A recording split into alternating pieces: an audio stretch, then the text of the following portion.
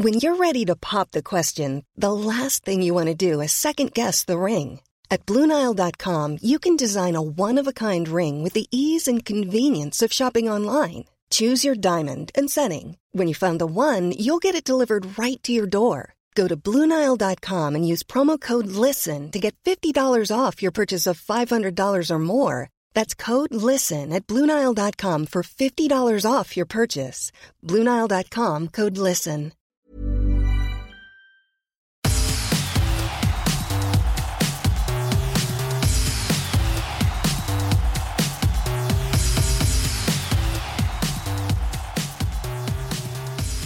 Hello everybody and welcome. We are the Armchair Experts. Trade style, it's over. If you haven't found a club by now, you're staying at your original club or you might be heading to a pre-season draft. Hashtag Armchair Experts to get involved at 7AFL. Mitch Cleary is too busy breaking the news. He'll join us shortly, but the trade god is in the house. I'm going to call you Mega Trade God because that you essentially were the number one person in this trade period, Adam. You know what? I actually nearly got a few of those mega trades right. So some of these picks, pick 50 ended up at 3 clubs. I had it going through 5 clubs during a mega trade. So obviously list managers and recruiters, they took note. They thought, well, Adam Cooney's onto something here, the trade god. And some of those mega deals actually weren't too far off the mark. But thank the Lord, this period is over. Jordan Dawson finds himself at Adelaide. It happened late last night and was ratified this morning. Lynch to Hawthorn, Laddams to Sydney, Segler to Geelong. We'll get to that in a moment. Fort to Brisbane. Hell of a lot of ruckman moving. Clark ended up at Freo, was pick 22. That was the critical and integral piece there. Ian Hill did not get done. Bobby Hill did not get done. Luke Bruce, who was raised late, did not get done. I'm going to start you straight off, Adam. Tell me, out of today's trades, today's trades, who's going to have the most impact in 2022? I like the Laddams to Sydney, to be honest with you. I think he's going to work really, really well. I understand that the 2 swaps of first rounders looks like they've paid a heavy price, but they've actually just slid down a few places. So I think he could have a massive impact for the Swans next year. I did like that deal. And I think Jordan Clark to Freo, he'll really suit the way that they play. Some people saying he might play on a wing or maybe inside. I think, as Peter Bell alluded to after he got traded, it's going to be a nice running, dashing game off half-back, which will suit him. So I think they've done all right there. I think given that Freo lost Adam Chera, they've finished up with a pretty tidy draft hand and also bring in Jordan Clark. So they've done all right. I'm really bullish on Freo. I've spoken about this a number of times, and losing Adam Chera, who we'll talk about a little later on in the Armchair Experts, hurts for obvious reasons. I find this interesting, though. Jordan Clark, I like him. I think he's straight to that best 22 and is that running, dashing, halfback flanker who can really propel you inside 50. Straight up, though, Adam, why does someone get traded and all of a sudden automatically, I reckon he can push into the midfield?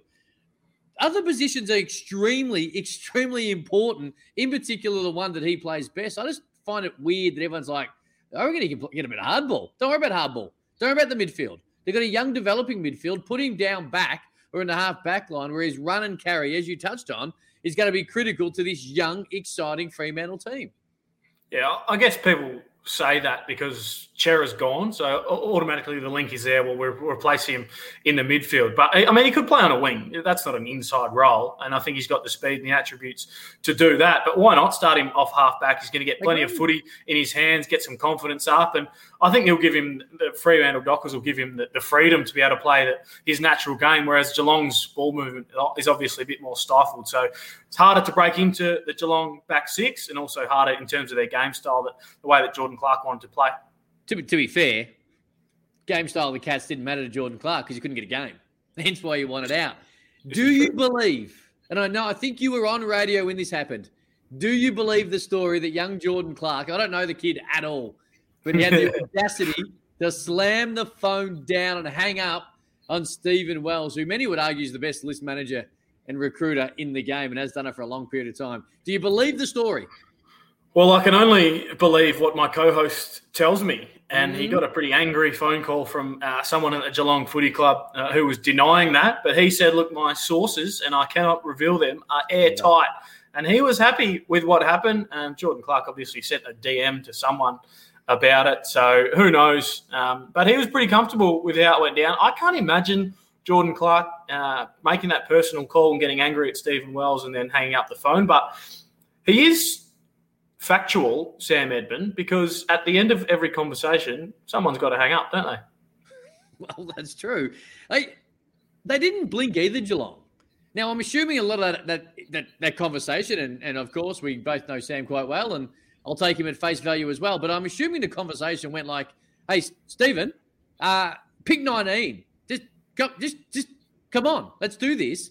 And don't to and fro. And in the end, Geelong got what they kind of wanted. So I just don't 100% certain that someone would ring the list manager and say, hey, this is what's happening. But the good news is that he ends up at Fremantle. I'm really looking forward to this Adelaide resurgence. Their start of the year this year was really good. Of course, they petered out, which I don't think really surprised anyone. But you throw Jordan Dawson in, who Adelaide... Yeah, well done. Sydney are filthy because in the end, they don't get what they believe is fair compensation for a kid who probably would have ended up in the preseason draft and they would have lost him for nothing. So, but on one wing, they're going to have Jordan Dawson. On the other wing, they're going to have Seedsman, who just had an exceptional year. They're building a nice little crew there under Matty Nicks. Oh, they are. And you're right. The wing position is obviously a tough one to play. And if you're good at it, we heard the comments from Isaac Smith, who said earlier on in the year that he loves playing against inside midfielders that actually come out onto the wing. It's a really hard position to play. And if you get sucked into the contest too far, then you're obviously out of it and the winger can have a field day. So, yeah, really dangerous on both wings. Seedsman is a goal-kicking winger as well. Gives Brodie Smith a little bit more license to be able to run off half-back or through the middle of the ground for the Adelaide Crows as well. And I suppose it depends on the development of Riley Thilthorpe in their forward line. If he can have a big year, then look, the Crows might not be too bad. I like the Laddams one to Sydney, as you touched on. It was interesting. Like, did Port Adelaide push him out and then ask for top dollar and then say, hang on, we're not happy with what you're offering for him? I do find it remarkable. I get the leverage you have when a player's under contract, but essentially they squeezed him out and then tried to backtrack the other way. I think the deal works nicely. Port Adelaide gets to 12. Sydney dropped down to 16. I don't really know a great deal about the draft outside the first 5 or 6 kids, but they're going to get a Ben Laddams who can play inside 50 as well as help Hickey. And he's going to be not a foil, but definitely a nice balance to Hickey in the middle of the ground. And then Buddy Franklin inside 50, who obviously had a great year himself. Yeah, absolutely. And when Hickey does go, then Laddams can move straight into that number one ruck position and rest forward and hopefully kick a few goals. So I think they've done really well. Sydney, they obviously were shattered that they lost Jordan Dawson and probably didn't get maximum value for him, but then dropped down a few places in the draft to get a player like Peter Laddams, who I think will be their number one ruck in, say, 12 months' time. It just means that Sam Reid now, I think the writing might be on the wall there for Sam Reid, and we'll see what happens going forward with his contract and if he can find a home. Hey, hashtag Armchair Experts to get involved at 7AFL. I'm not certain I've raised this before, Adam, on the Armchair Experts, but I'll raise it now. When does the fixture come out?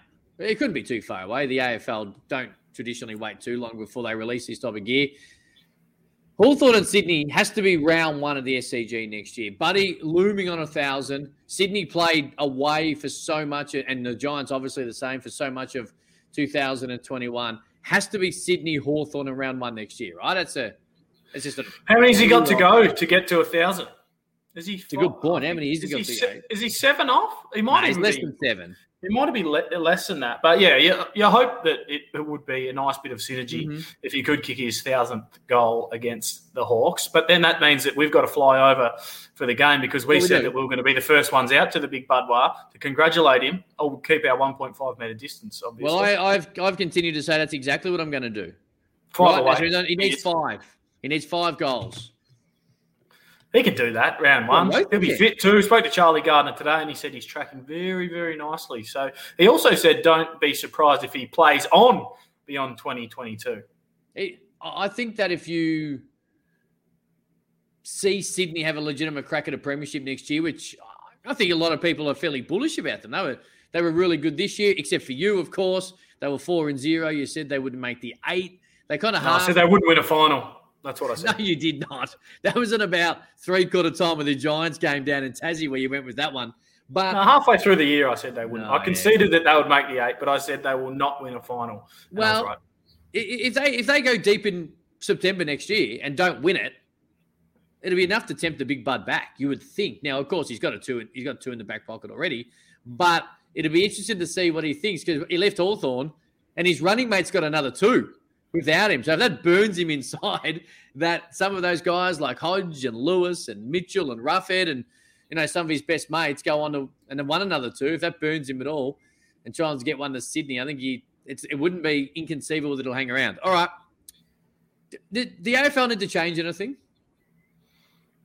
I would look at, if I was the AFL, and certainly players, I would look at putting clauses into contracts where they can renegotiate when you get to your final year of your deal. Because we're seeing now players requesting trades with a year out. Ian Hill, the GWS Giants, holding him to that. I'd like to see a clause where either club, if they agree, can move it on. No, well they do agree. That's what they already have. That no, they already have that. It's more of a gentleman's agreement if a player wants to leave for compassionate or family reasons. But like Bobby Hill wanted to leave, and he had a pretty nice offer, the GWS Giants, for him, but chose to hold him to his contract. So, I mean, it can work both ways. I understand that. We know what's happened in the past with some players who have gone back and played great footy, Tim Kelly, Josh Dunkley, but I just wonder what happens when it goes the other way and a player doesn't get... So like Jordan Clark, for example. So if Jordan Clark didn't get traded this year, and hear me out. Hypothetically, if he didn't get traded this year and played 10 games in the VFL next year and is out of contract, then he doesn't get offered a 4-year deal from Fremantle on $350,000. He misses out on 1.5 mil, and he might get a year or 2 at Fremantle on minimum wage. There's a way around this then. There's a way around this. Just sign 1-year deals as a player. Like he's had security at Geelong. He had security for 1 more year. I get it's frustrating. And the Bobby Hill one is obviously really hard from the outside looking in because, again, really compassionate grounds to suggest why he wanted to find the club and why he wanted to go to Essendon. And Collingwood took that late swing. But I also say this, he's under contract. How many games he played this year? 17 or 18 at the Giants. 17. And again, the reasons as to why he wanted to trade are 100% heartfelt. I totally get it. But you can't just spring up in the middle of the trade period with compassionate grounds and expect a club to trade you while you're under contract without having the time for them. They tried Luke Bruce late and it didn't get done. Now, had this been a situation that popped up 3 weeks ago, then you know what? It would have got done. Because then the Giants would have had enough time to say, okay, if it's not Luke, all right, hey, we'll start working on Luke Bruce through his management. Luke Bruce says no. Okay, then here do we go. We go over here. It's got to work. If a club gives you the security so you get paid for a multiple number of years, you just can't be expected to spring it up with 3 days left and say, hey, I'm out of here. And it sucks. It really does suck for Hill and his family. And I hope that he's able to find a way to go back to the Giants and everything works out for 12 months and then we see what happens. But you can't expect clubs just to let a guy run out the door and not replace him. And in particular, considering they probably think they're a legitimate chance of a crack next year and they're letting guys out because they let him know late they're not happy and they need to move. I just don't think it's fair on the club. Yeah, I just think if there was a clause in the contract, then the players are able to think about it throughout the year and maybe 4 weeks out start negotiations or conversations with the club so it doesn't get to the point where a player decides 3 days out from the end of the trade period that he needs to or he wants to leave. It makes it easier to discuss it. Mm-hmm. And it makes it easier, I think, for a player to actually talk about that with the club. Hashtag armchair experts to get involved. I'm running low on battery. What do you think of the Giants and how they're going to go next year just based on that? Because I think they're going to have a nice year. What are you making of it? Because they weren't letting Hill go. They had a crack at Bruce. There was a possibility that a high draft pick was actually involved. What do you make of it? I still think that the Giants can make the finals next year. I'm not sure if they're top 4 worthy. Again, injuries every year cruel the Giants' chances. And this year, it's the first 5 weeks without their X-factor player, Toby Green, being there. So that's going to hurt them in the first 5. I still think they've got enough star power to be able to get to the finals. If they get a decent run at injury in the back half, well, then they might push for top 4. But yeah, they're a dangerous side. Roy's Lions reckons it's too long, the trade period, wants it to shorten. A lot of people suggesting that.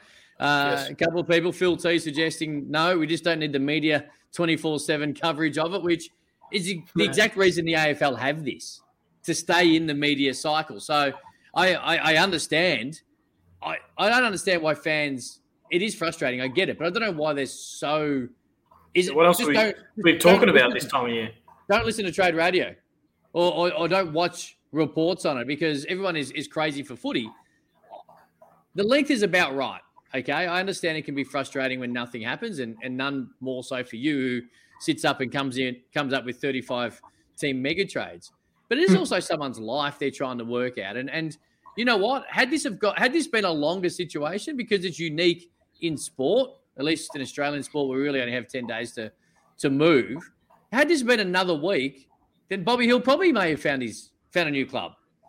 So there's an argument to suggest that, the 2.5 weeks from a media perspective and a fan's perspective who are so deeply ingrained in it, it can be frustrating. But when you're a player trying to move and you're worrying about trying to win a flag, and then it doesn't work out, and then you're trying to find a home and everything that comes with maybe moving states, I'm almost certain the players don't think it's long enough at different times. Oh, trust me, I thought it was more than long enough when I thought I was going to be traded and ended up getting traded. My trade went right down to the wire on the final day. And I didn't know if I was going to get done or end up in the Western Bulldogs VFL side in the next year, because there was a hold-up with a Paddy Ryder deal. So that's my trade. And I thought that it was going to be done and dusted and an easy trade, but it just went back and forth and went right down to the wire on the final afternoon. So from a player's perspective, once they do nominate, it's another week generally before they have to sit around and wait. Had it have been shorter, would it have got done? It would have got done, because it would have just been condensed down. And the negotiations get drawn out. So we see it happen. Like 10 trades go down in the last one or even in the last hour of the period. So you can condense it down. I think it could probably end on the Friday of last week. It doesn't have to go Monday, Tuesday, Wednesday this week. I think you need to put Saturday, Sunday in. I don't know why everything just stops on the weekends. What a weekend trading. Just get it done. I don't know. Why is there a close of business for the AFL? If we actually had a 24/7 where you could actually put the actual trade in, there was a close of business on Friday at 5 o'clock or whatever time. It's why have we got close of business? If you actually want to make it shorter day-wise, you can lengthen the hours. So it opens at 9 a.m. on a Monday and it closes at midnight on a Sunday. And then clubs just roll their way through. If you want to get it done, I just don't get why it's close of business. Everyone will do that. There's no one getting a deal done at 11:59 on a Sunday night. All the deals will get done at 7 o'clock, and everyone will just go home, because no one wants to sit around till midnight thrashing out a deal that's been really could have been thrashed out a week before. Well, there you go. It might hasten it then. Here's my point. But then no one wants to work on weekends. The clubs speak at night anyway. The Jordan Dawson deal got finalised at 10 o'clock last night.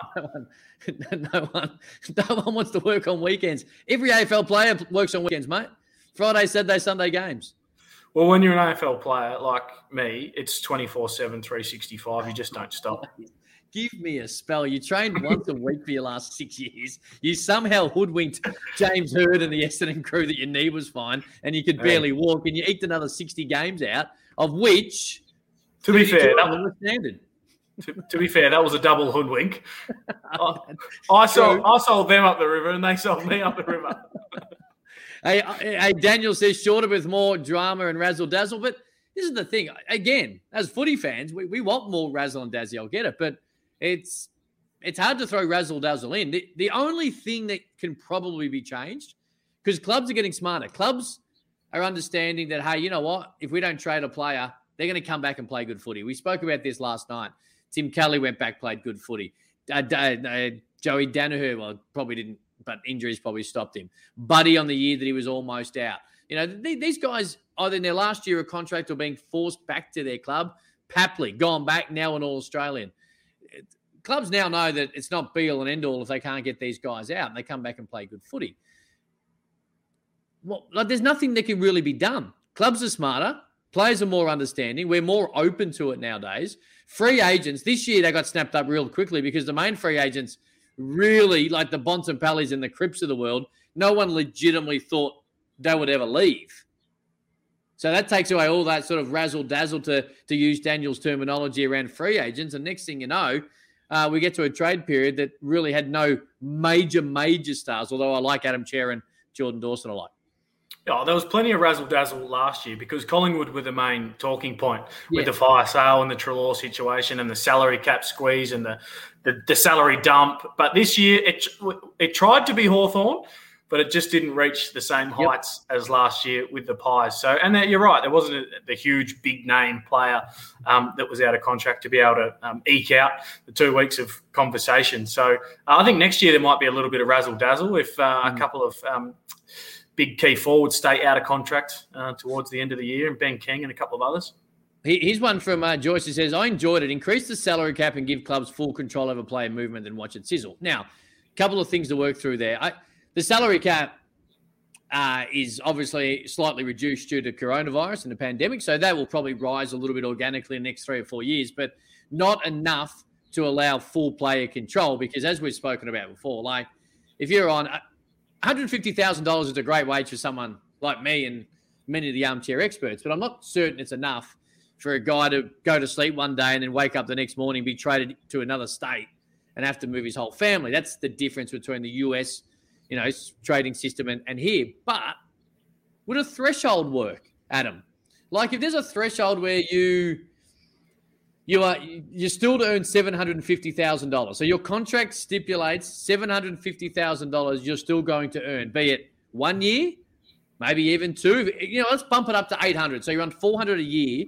If it's a 2-year deal, if you're on a 3-year deal and you're getting traded at $800, then that's it. I got $1 million. So $1 million. How much? $1 million. Yeah. Million. All right. Do you think that'd work if you were owed $1 million by your football club, you were getting paid that?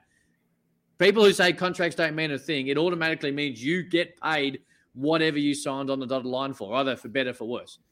In this situation, $1 million threshold, which means if it's 1 year or 3, a club can trade you without consent.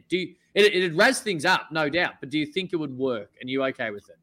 Yeah, I mean, it's got to be a significant enough contract to be able to ease the burden of having to move interstate. Like if you're on $150,000 and you've got 1 year left on your deal, if you go to Sydney, you're going to be paying $80,000 a year in rent to live in a 2-bedroom apartment. You're going to bring up Kohler, are you? You want Kohler back? I think, there's a pretty good argument that Kohler should come back because of the cost of living in Sydney for those teams. So the problem was Sydney had too much success when they were getting paid. And then Lance Franklin ended up at the Sydney Swans on a $9 million deal. So that probably put an end to Kohler. But, that's it. If the threshold is $1 million and you've got $330,000 a year coming into the bank account, then I think that's doable.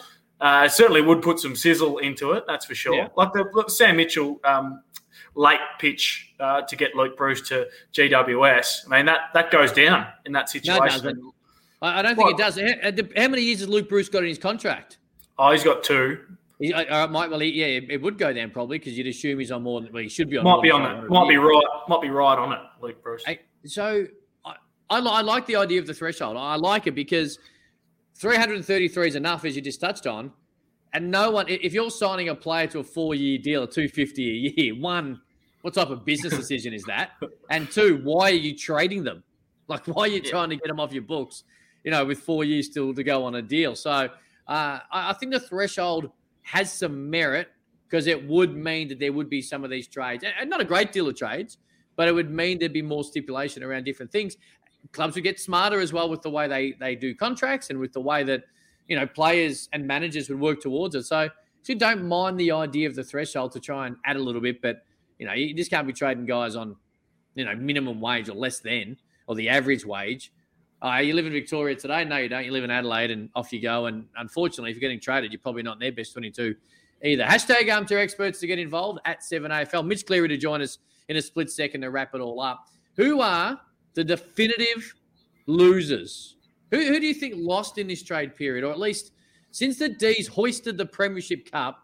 Who do you think's had no fun or no good time of it? The Saints didn't have a great time of it. I know that they've got a few in over the last couple of years. Maybe they were gun shy after missing the finals this year and trading pretty heavily and getting free agents in over the last couple of years. So, look, they tried for the Tristan Cherry deal. They fell over with North Melbourne. So they're obviously still keen on a ruck with a Paddy Ryder, Rowan Marshall situation, with Paddy not getting any younger. And anyone really that finished between 8th and 13th who weren't as active as what they should have been to try and get closer to Melbourne, to get closer to Port Adelaide, the Western Bulldogs. This is why I think Giants did what they did with Hill. Because if you look at those teams that sort of finished, Sydney lost Dawson. We went through this last night. Sydney lost. I still think Sydney will be better than this year, but they lost Dawson. If you have a look at the teams that are right on that cusp, Essendon got Kelly in, but are fairly happy with their lot right now and their development. It's such an interesting time because you don't want to go backwards because it's the closest we've ever seen it. As Mitch Cleary joins us, 7 News, on fire, of course. Him and TB7 just tore it apart for the last hour and a bit going live, letting you know on all the late developing news, the breaking news. He's got he looks really focused. He looks a little fatigued. How you doing, big fella? Great job. Thanks, guys. Probably not the trade period deadline we're used to, but some deals went through. Bobby Hill and Tristan Cherry, I guess the players that don't get their wish, but they might be back in 12 months' time. What did you make of the Giants and how they tried to manoeuvre the last 24 hours? Obviously, they were trying to play catch-up a little bit when Hill came a little bit later in the period to ask for a trade on compassionate grounds, which we all did agree with, but in that situation, what did you make of the Giants and how they handled this 24 hours? Just spoke to Jason McCartney on 7 News. He was adamant that the Bobby Hill stuff wasn't linked to Luke Bruce and Chad Wingard, their approach there.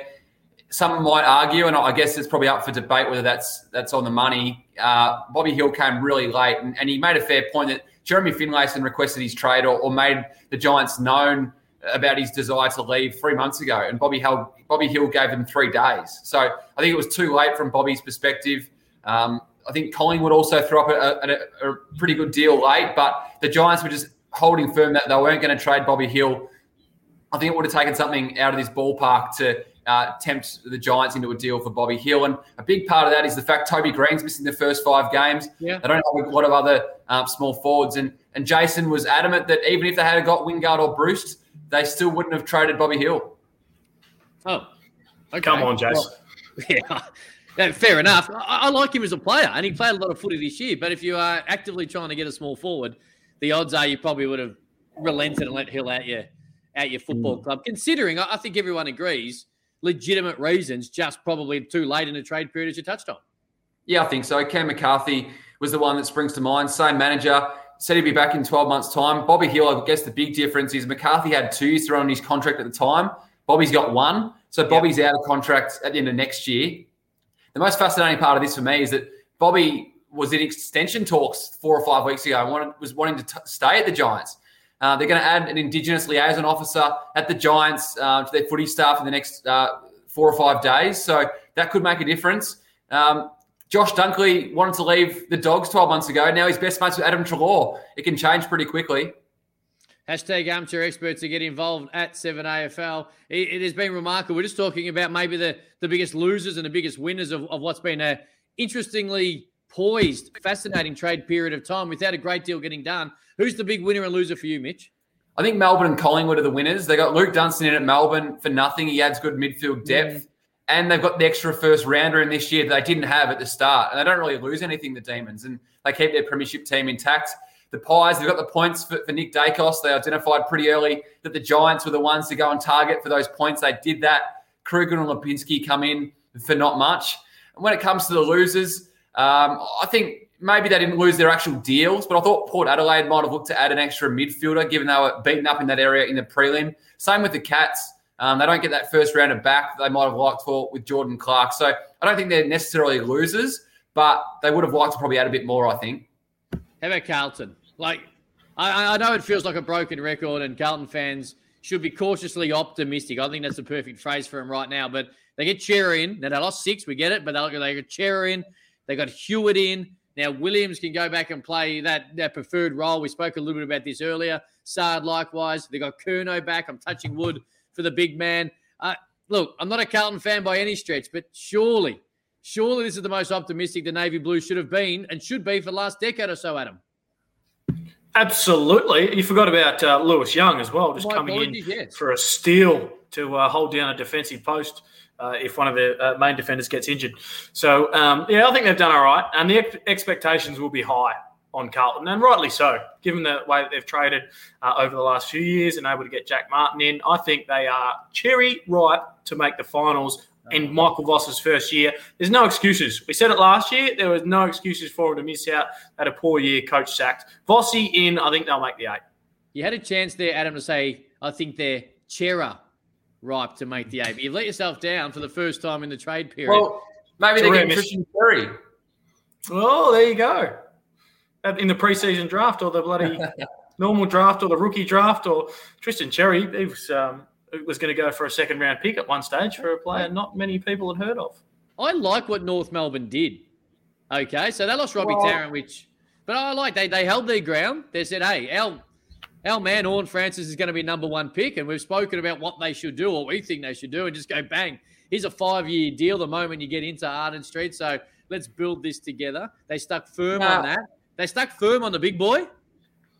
Oh, but they brought Coleman Jones in and they brought Jacob Edwards in the mid-season draft. I can understand why Tristan Cherry, when he last signed his deal, wants to get out off the back of that.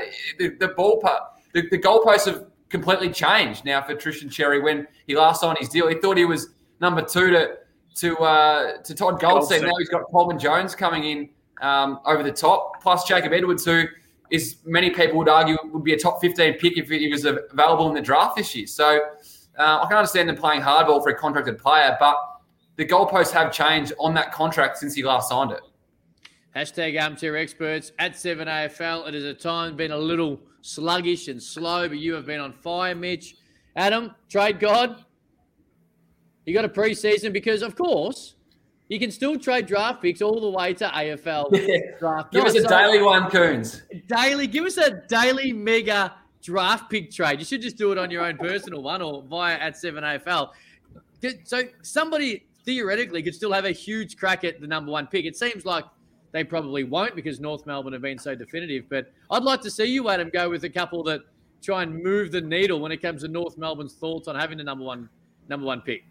No. I'm like Mike Brady and Mariah Carey's Christmas albums now. You just put me away till next year's trade period because I am done. I don't do picks. I don't do index points. But I think there might be a couple of plays. Don't be surprised if someone throws something outrageous at North Melbourne for that number 1 pick. Mitch, what's for you tonight now? What happens the next couple of days for you? We paid you nearly $1 million to poach you from AFL Media. You've spent 10 days here.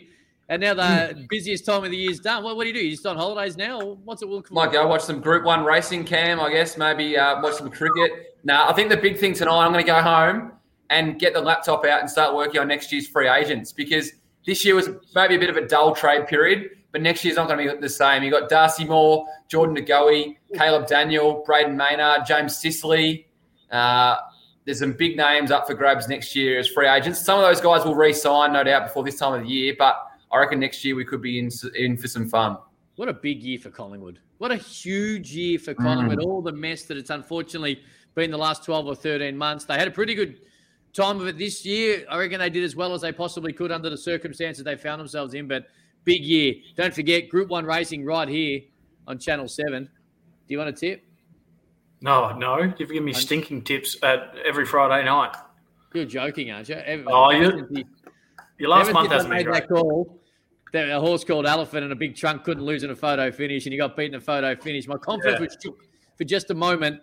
Incentivized drew barrier 20 in the Caulfield Cup. The favourite was $1.95. Bookies are just winding him out. He comes into 18, of course, because the emergencies come out. Bolts in.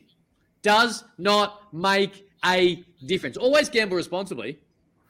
But I'm telling you, wins the Caulfield Cup on Saturday, Adam. I don't want to hear you sulking about it. Come 6 o'clock Saturday, that you didn't back it, all right? I've told you right now. I'll put a few... Oh, you've nicked... What was that? I said I'll put a few of my Tristan cherries on it.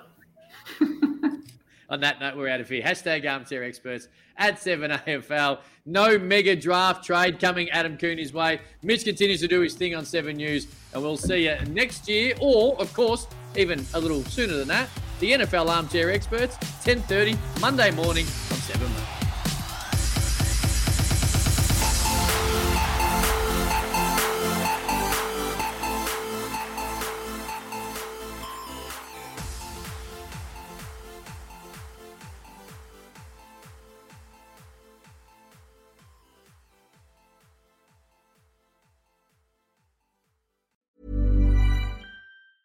Mom deserves the best, and there's no better place to shop for Mother's Day than Whole Foods Market. They're your destination for unbeatable savings, from premium gifts to show-stopping flowers and irresistible desserts. Start by saving 33% with Prime on all body care and candles. Then get a 15-stem bunch of tulips for just $9.99 each with Prime. Round out Mom's menu with festive rosé, irresistible berry chantilly cake, and more special treats. Come celebrate Mother's Day at Whole Foods Market.